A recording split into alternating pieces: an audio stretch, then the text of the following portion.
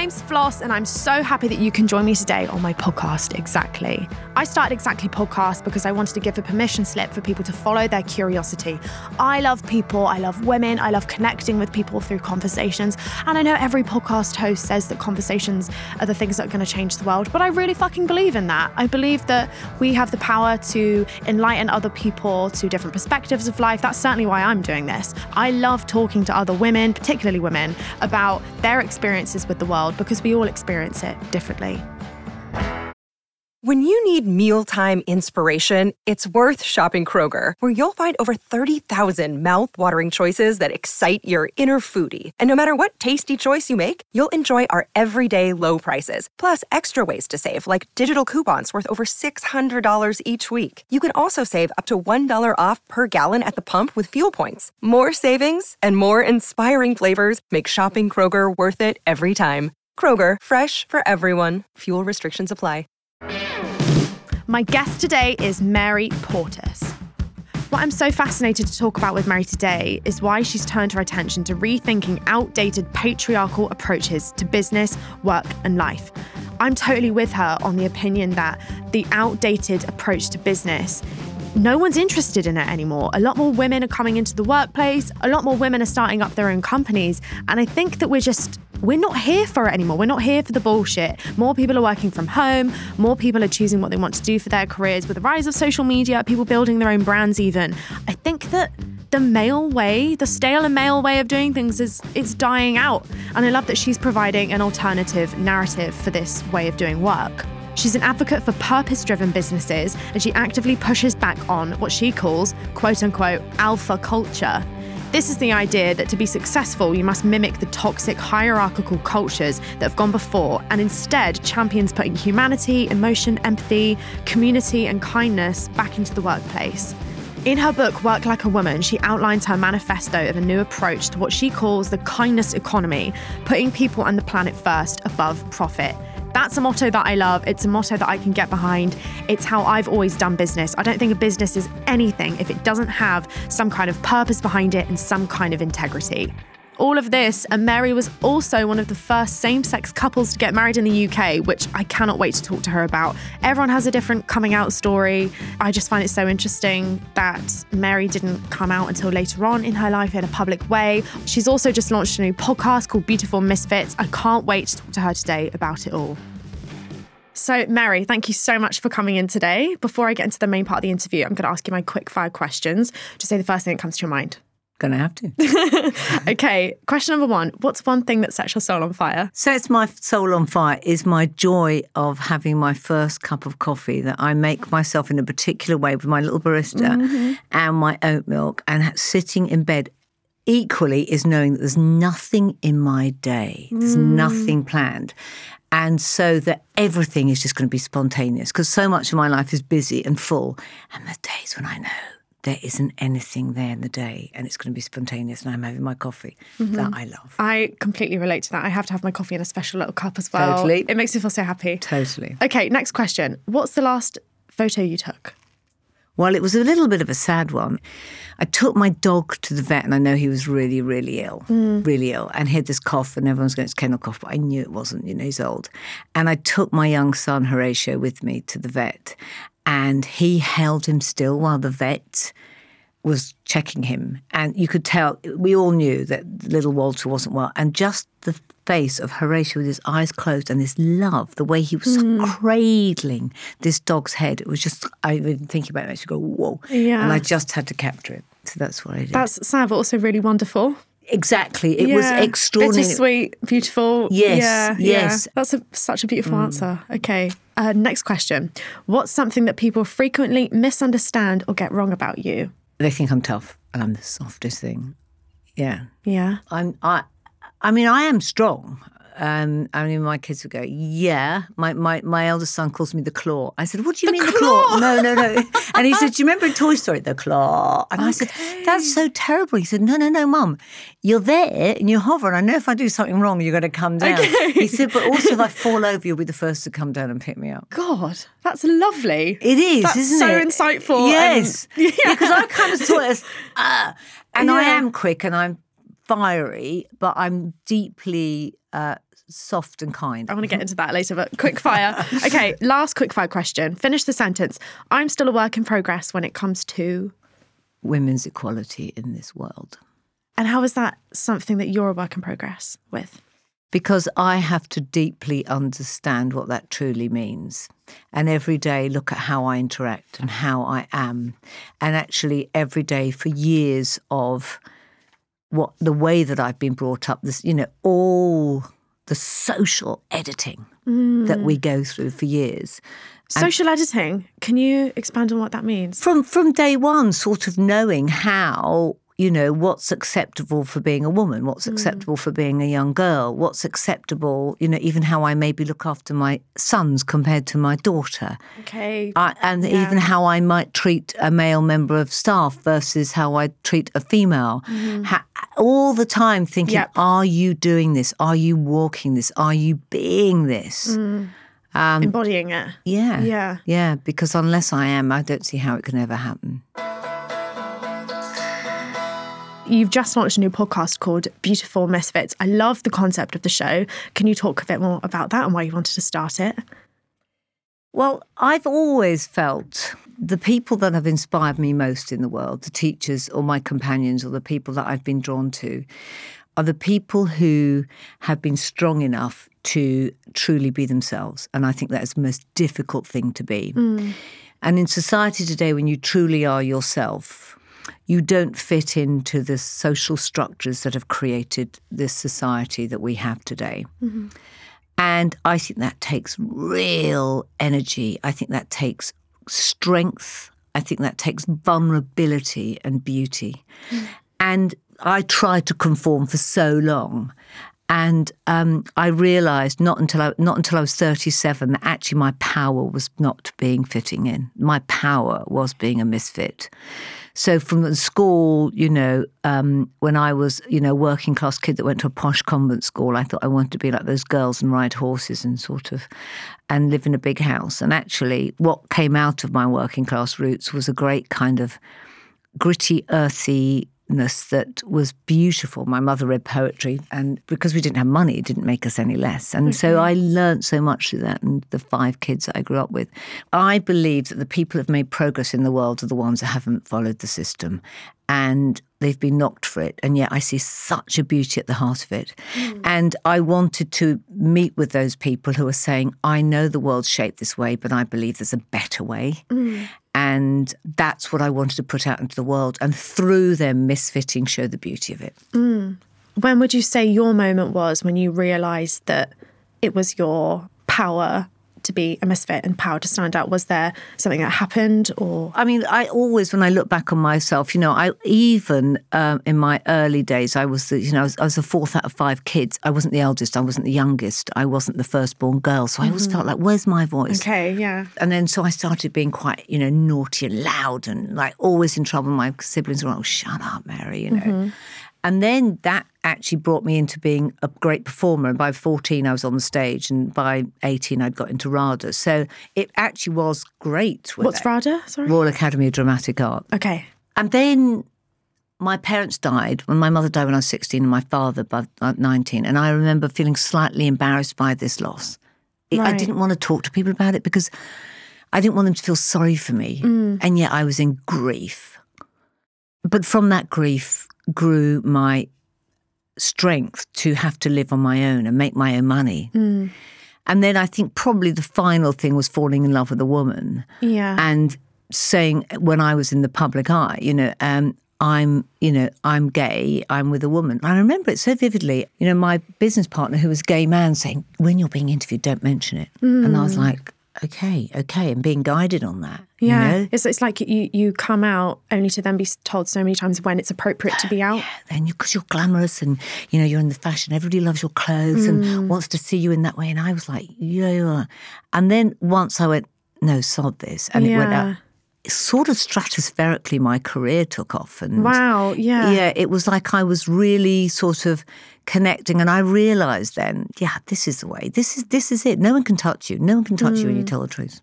And when you came out, did you feel that there was almost this responsibility on you then to represent the queer community, or did you not feel that? How were you being positioned in the media when you just totally come is out? that, completely title of, lesbian. Like lesbian icon. Icon.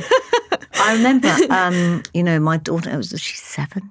We had this very strict Catholic nanny who looked after the kids. And I remember one day coming home from work and it had just gone public. And I was kind of very aware from my ex-husband because his name, she was married to this man and I really want to protect him. So, and I want to protect my children. Yep. It was being written about in the Daily Mail, every paper. But my wife, who was my girlfriend then, was joyous and fun. And my daughter just thought she was fabulous. And we took them to San Francisco and met all these other kind of crazy lesbians who were fabulous. And it was just fun, it was fun. And my kids were they didn't think any of it. Anyway, I remember so vividly Verity leaving her little prep school and she was writing a card to one of the friends that she was leaving behind, and I knew the family were quite straight. And we're sitting at supper, and this very deep Catholic nanny sitting opposite me, and Verity says, "How do you spell lesbian?" I'm like, "Oh my God, where do I start? What's being written in the card?" Right? I'm dreading it, so I just go Lesbian. Why is that, Verity? And Milo pops in and goes, "Verity's lesbian now," and she went, "Yeah, I am." Like, "Why are you a lesbian?" "I love Leah." And I'm just like, this is so beautiful, right? She saw the joy, the fun. She'd been in San Francisco. No negative connotation. Not one negative. Anyway, but the negative connotations are all going in me thinking, what's being written to this very straight family?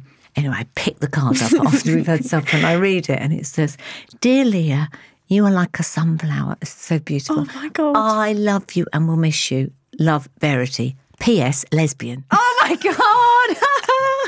P.S. lesbian. My producer said that should be the title of your next autobiography. I was like, I laughed so much. But there was me trying to protect and go, don't write anything wrong. And actually, what she saw it as was, this is love, this is fun. And then a few years later, she was getting teased. And I remember her coming off the school coach and saying to me, "Oh, I'm really sad." I said, "I'm sorry, they're teasing you." And she went, "No, I'm sad for you. I don't want them saying that about you." Girls' school, really tough.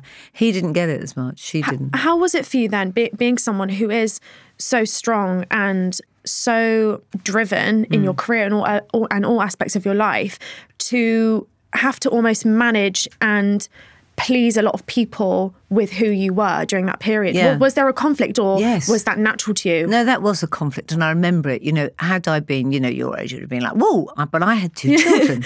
I had an ex-husband. Okay, yeah. I had a very public profile on TV, and You're embedded in people's minds in a way. Yes, and also, so you have to surf this. And it was really not easy. And subsequently, don't forget when we had a child, when my wife gave birth to our son, the father of that child, who was the donor, was my younger brother. Wow. So that got front page of the Times and magazine, like front page. And I remember ringing him and going, "Listen, I'm sorry." And he was like, "Look, sis, love you, but this is full on." And and then part of me wants to say, but it's not. It's what we have to do, Yes. But no one wants to talk about the measures that queer women, lesbian women, bi women have to go to have the children. And it's almost seen as like this dirty thing. Do you feel like public life has built resilience in you, or is it just, do you not feel it anymore? Is it like normal?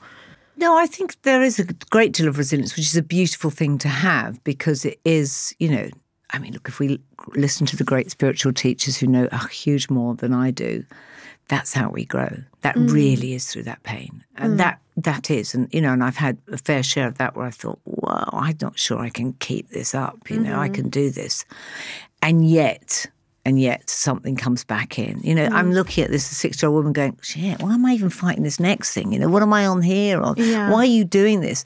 And I realise that it's my calling, Every part of that, every step of that has been to do so. When I get letters or emails from young gay women, it just feels great. Or I was at the Women Equality with Sandy Toxic the other day, and she was just saying, like, in her, even when she first was outed, it was real fear. She had to go and hide away. There were people like just trolling and after her. This was about 10 years before me. And, you realise we kind of have to do this. And I sat next to someone at the dinner and who was a gay woman, had kids, and I talked about my ex-husband. She went, "Oh my God, I didn't know you'd been married before. You were my icon." I said, "What, you mean I actually slept with men, so I'm not your icon anymore?" Wow. It was really, every steps, when you just do something that's outside the structures that we've just for eons lived in. You don't realise how deep that goes into us. There's a line that goes back generations and generations. We think we're living it just today, but that's gone through our bodies of how society should be, how you should be. And then you pop in and there's you at 20-something doing this and going, I'm up against the same shit. Yeah, I think every woman that I've interviewed, it doesn't matter how old you are. It's I was interviewed by a woman recently she was 50 years old, and I was telling her my story about experiencing harassment with bar staff and the bouncers in the club and stuff, and she said, "God, that was my feminism introductory story. So how the fuck has that not changed in our age gap difference? How was that still our same experience?"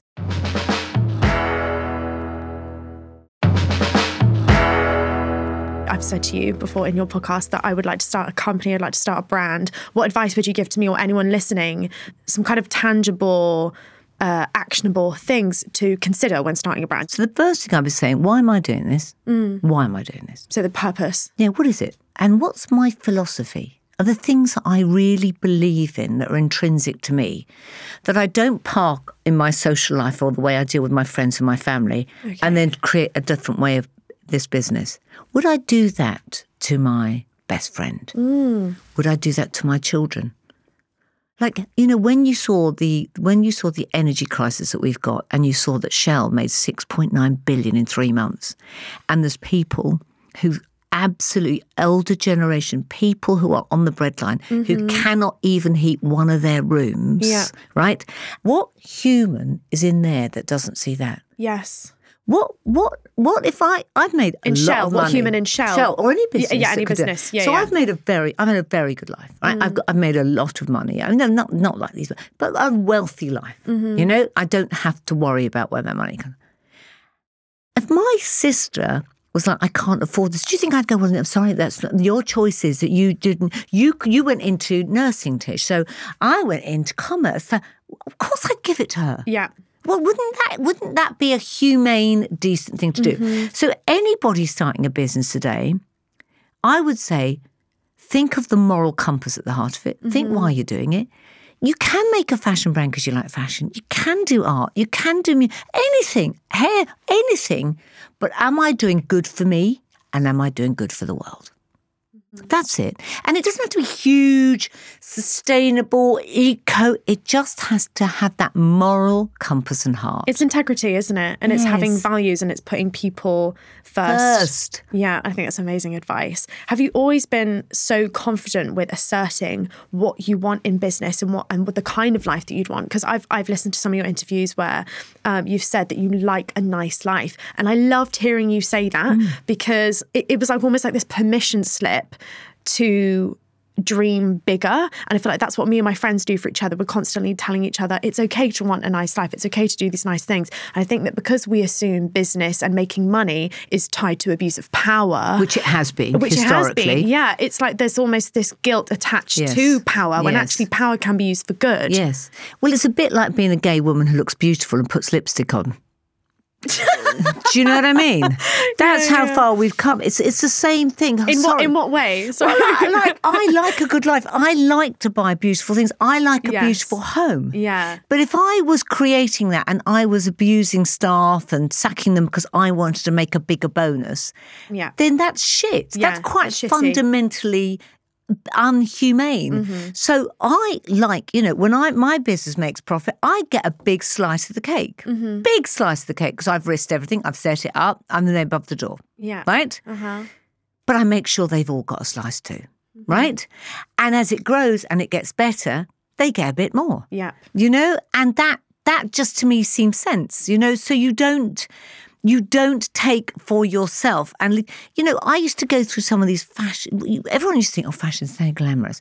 And the other thing is, you know, the sort of fashion editorial world, you go to the offices and there's shitholes. And you think, how are you putting people in this? You know, and so I try and create places where my team feel this is wonderful, this is joyous, there's light, there's lunch that's put on, we all sit down together having the same lunch. It's just being connected and creating something that has value and values the people at the heart of it. So, you know, and I'm some of the people that I've interviewed on the kindness economy, the great businesses that made a lot of money. Look what he's made at Patagonia. He's just given his business to Mother Earth. He's given away £1 billion business and said, my only shareholder is Mother Earth. He grew that business and made one of the most successful retail businesses by putting people and planet before profit. And in doing so, he made more profit than half those other buggers. Wow. It's extraordinary. Yeah. And what are we coming down to? You come down to a truth. And here's the thing, you know when you're not doing it. It's like, you know when you've just been a bit mean to someone, or you think, oh God, I was a bit mean there. Something inside you touches you, you know? You know, our inner little whisper that tells us that doesn't feel right. That's what I try and listen to. And sometimes I do get it wrong. Jesus, I'm no bloody saint by far, but it's just being decent. Yeah. As someone who appeared to have it all, the career, the kids and everything going on, how has that affected you in your career and in your personal life? Like, have you ever felt a pressure to have it all and be all things at once? I mean, a bit like I think you are, like you keep taking things on. Yes. I think that's what you're going to be. And I think... Yeah. And I love that because I get excited. I think it started from when my mother died. I was 16 and Lawrence, my younger brother, who went on to be Father Horatio, he was 14. But my elder siblings had left to go to university. And so I ended up being the one who kind of looked after the house. And weirdly, I never lost that role. I became the sort of matriarch in the family. Okay, so loads of responsibility. Well, yeah. And so I took that on. And the thing was, I always thought I could do most. So I think it was difficult to look after me because I was like, yeah, I can do that. And then when I started to make money and then I was 30 on the board of Harvey Nicks and flying around the world and, you know, doing deals with designers. And I was like, oh my God, I can do this. This is great. So I took that on and I was married and I became the bigger wage earner. And I was like, oh, don't worry if you want to change your career and go into lecturing and leave engineering and I'll pick that up. And then I'll pick up the kids' school fee. I'll pick up that. And I found myself able to. I didn't feel... But then you look and you go, wow. And what happens is, even though you're loved, people do find it difficult to care for you. And I remember once having a row with my ex-wife going, but no one looks after you, but everybody loves you, everybody. And I go, no, everyone's on most people that you talk about, they're either on my payroll. Yeah. You know, and I don't mean that in any other way. Of course they're going to be lovely to me, but that's a very different from someone really looking after you. Yeah, I find it really hard to know when I'm taking on too much because my threshold for projects, even my idea of success is warped and changed. I find it hard to know when I'm taking on too much and I'm at max capacity or when Floss can get it done because that's what Floss always does. Yeah. We can rely on Floss. Yeah, exactly. I think it's really hard. Yeah. And I think, well, maybe that little coffee moment, that's why we're probably obsessed by it. Yes. Because it's ours. Oh my God, yes. Nothing in the dark. No, that's so true. That's it. Maybe that's all we're bloody destined for. I hope because I would like to launch a brand. I'm doing the podcast. Also, I would like to write another book. And then there's so many things constantly that want my attention, but I set them up. I set all of these things up. Here. I'm like, I literally said to myself, right, okay, I'm taking a month out and I'm going to go. And I went to this great little Greek island where I go. And I'm there and my kids go, oh, you can't go without us, Mama. We're going to come. So I said, okay, right, the first couple of weeks you're out there, then bugger off, you lot, you know. So they all came out. It was brilliant. And then I spent 10 days on my own. By the third day, I'd come up with a new idea. I'm ringing Kareem, my CEO. I go, okay, I've got this. This is what we're doing. And then now I am literally 5 days a week full on. It's not going to stop, Florence. It's when it won't stop for you. And here's the thing. You're going to have a wonderful, joyous, mad, crazy, bumpy ride. Yeah. And you'll go up and you'll go down. There's times where you'll go, oh my God, this can't get lower. Yeah. And there's times where those highs will not get higher. You won't swap it for the world. No. You will not swap it for the world. But just make sure that when you get that feeling of that tiredness in your bones, you go, I'm checking out. So I will now go to my team. I'm out. I'm clearing off. Just leave me alone. And they'll know within 2 days I'll get a phone call going, I've got another idea. No, that's me. I cross my own work boundaries. I say, right, I'm off. No one talk to me. No one talk to me. And then I'm on the... Through the journey, through everything, has success, to your understanding of what success is, ever brought you joy? You know what? Contentment is beautiful. That's where... I mean, I've had times where it's just been magical. And you know what, though? Those times where I've felt joy have been the most simple things. But really simple. I remember even, being married, my first marriage, and with my husband, and I was in a supermarket with my little kids, and I had my daughter around, just this little cutest little head, and the smell of her head just under my nose, and he was pushing my son in a trolley, and I just remember this feeling of complete contentment and beauty. And it wasn't anything to do with, some of the high life of sitting in, Paris with designers. That was never where I got my joy. I got that. I loved the fact that I could crack that and sit with, doing a deal with Dolce & Gabbana or whoever, or having lunch with Karl Lagerfeld. But that's not what I ever remember, They're not the things I remember. And some of them would be the most beautiful, where I felt I was in harmony with my frequency, And, sometimes I wake up in my home in the country and I'll just open the back door and I'll just see, a little kestrel that's been nesting, and I just think, that's it. That's just beautiful. So it's those things. It's never the big woohoos. No. And I think we chase those, but it's never that, really. I think that those kind of woo-woos, that they're the things that are like, that's what other people put on us, put on you and expect. And it almost takes experiencing those things to realise that's not where the joy lies. I find beauty and joy in the mundane as well, in those moments when the sun's shining on my body, or I see someone having a moment reading a book on their own, or someone kissing their partner. I love seeing people in love. Those kinds of things are the things that make me really happy. And usually it's to do with other people. And like I said at the beginning, same thing with my coffee cup in the morning. It's those little rituals also that bring me so much joy. I love rituals. I think we can underestimate a ritual. The same as the other end of the evening with that bottle of wine comes open. Let me tell you about that one. It's so grounding. Of course it is. And people go, oh no, I try not to drink. You're telling me when you're cooking and a glass of wine, then you put on a great piece of music and you listen to Caribbean or whatever, I don't know. On your own as well. On your own. Yes. Yeah. And you think, I'm just going to go upstairs, I'm going to sit in the sitting room, I'm going to put on whatever, and I'm going to watch it, and I'm going to get that bowl of popcorn. And it's the Buddhists have a great, and I often say it as a prayer. I'm not a Buddhist, but I'm very spiritual. I often say it as a prayer, and you think of people, you're meant to think of 3 people each day. And you think of someone you know. And then you think of someone you don't know so well. And then you think of someone that you might, like the person that you've just seen a couple of times a week walking the road, and you know they're a neighbour, and you just say, may he be strong, may he be safe, may he be content, and may he be at ease. And once you realise that, if you feel strong, safe, content and at ease, well, it don't get much better than that. There's so much gratitude in that as well, because it's not even about you, it's about other people, but you get something from that. But you know that you're coming from that place where you're feeling that in order to give it out. Yeah.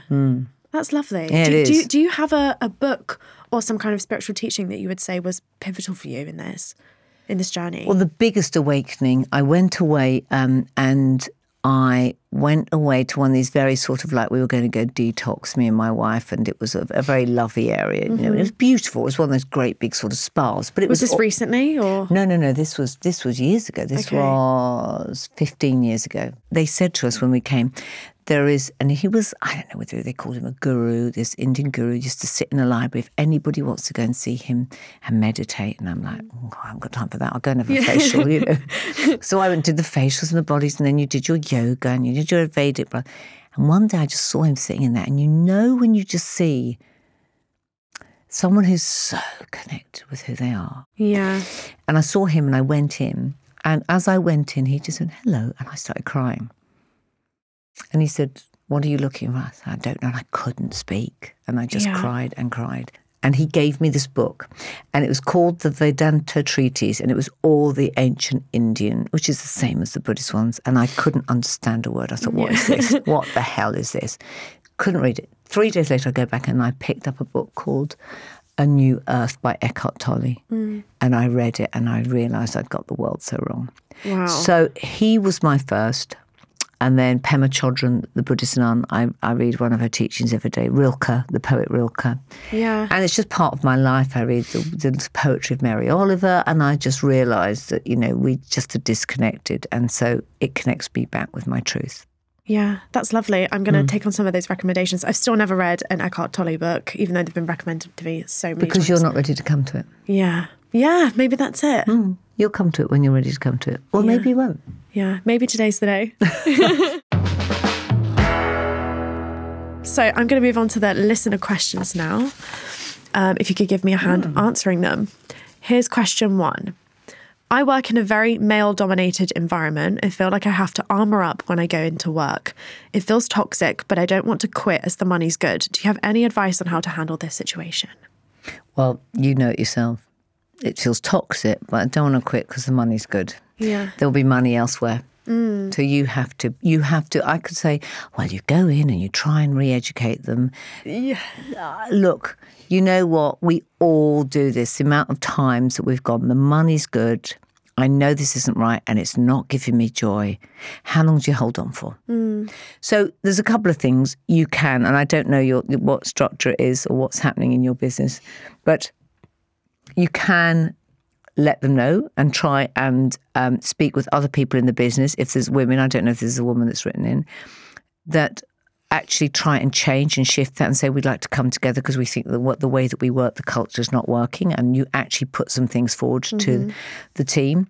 If you really know in your soul it's not going to change, just look elsewhere. Yeah. Don't feed that shit. Yeah. Don't feed it. I'm sorry.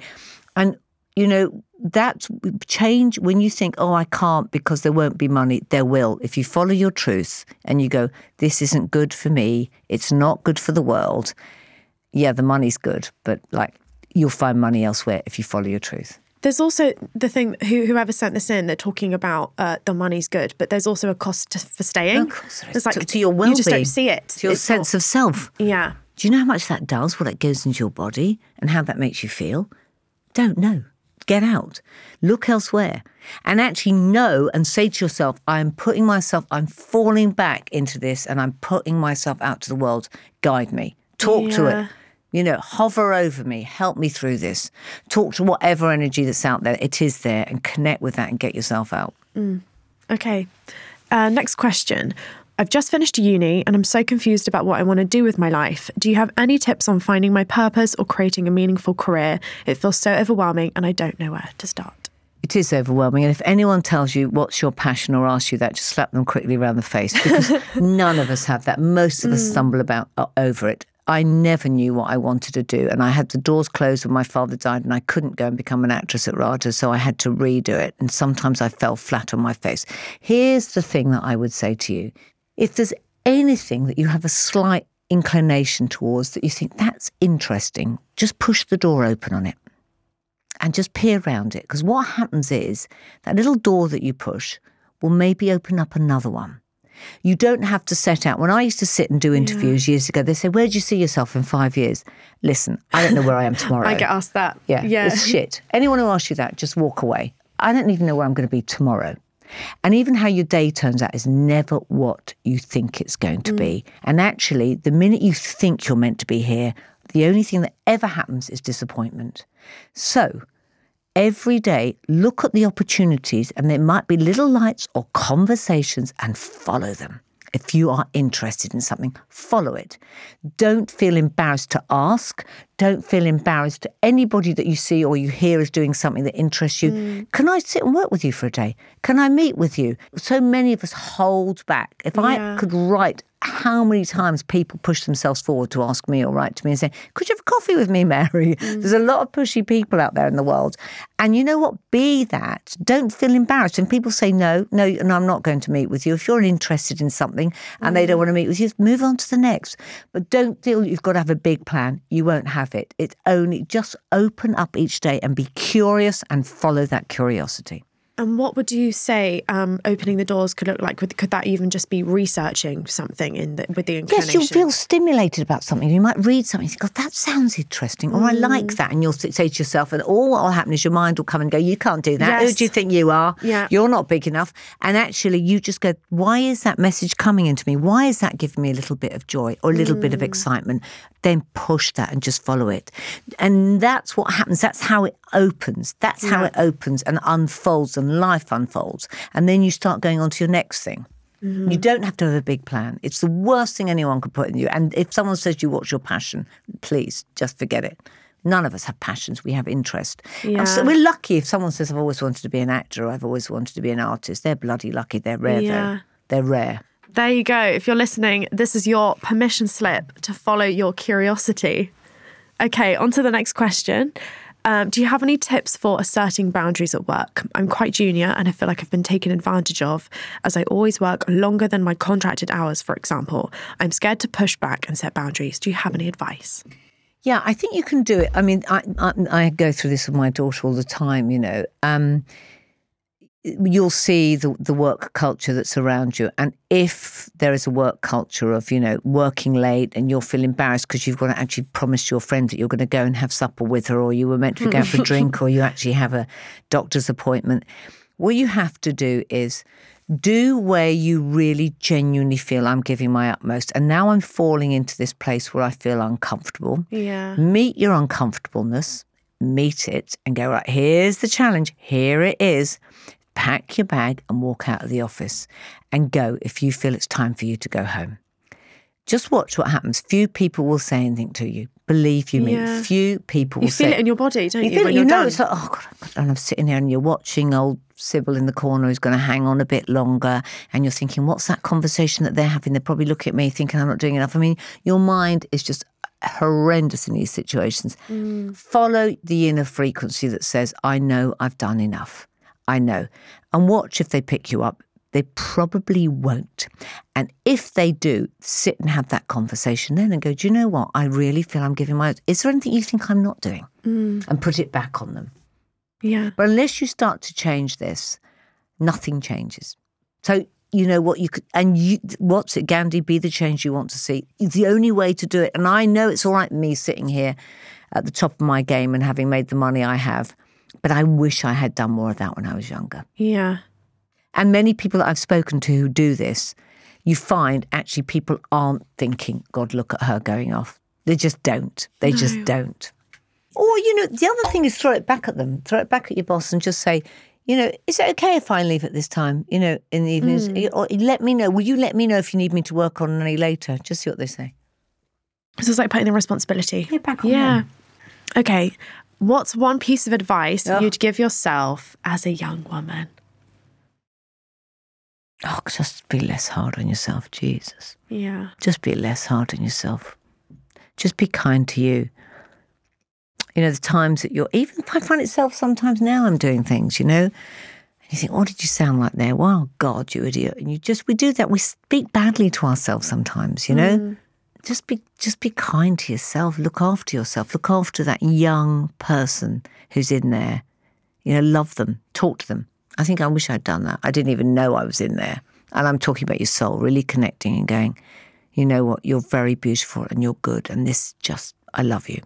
That's what I would have done more of. Wow, what a wonderful episode.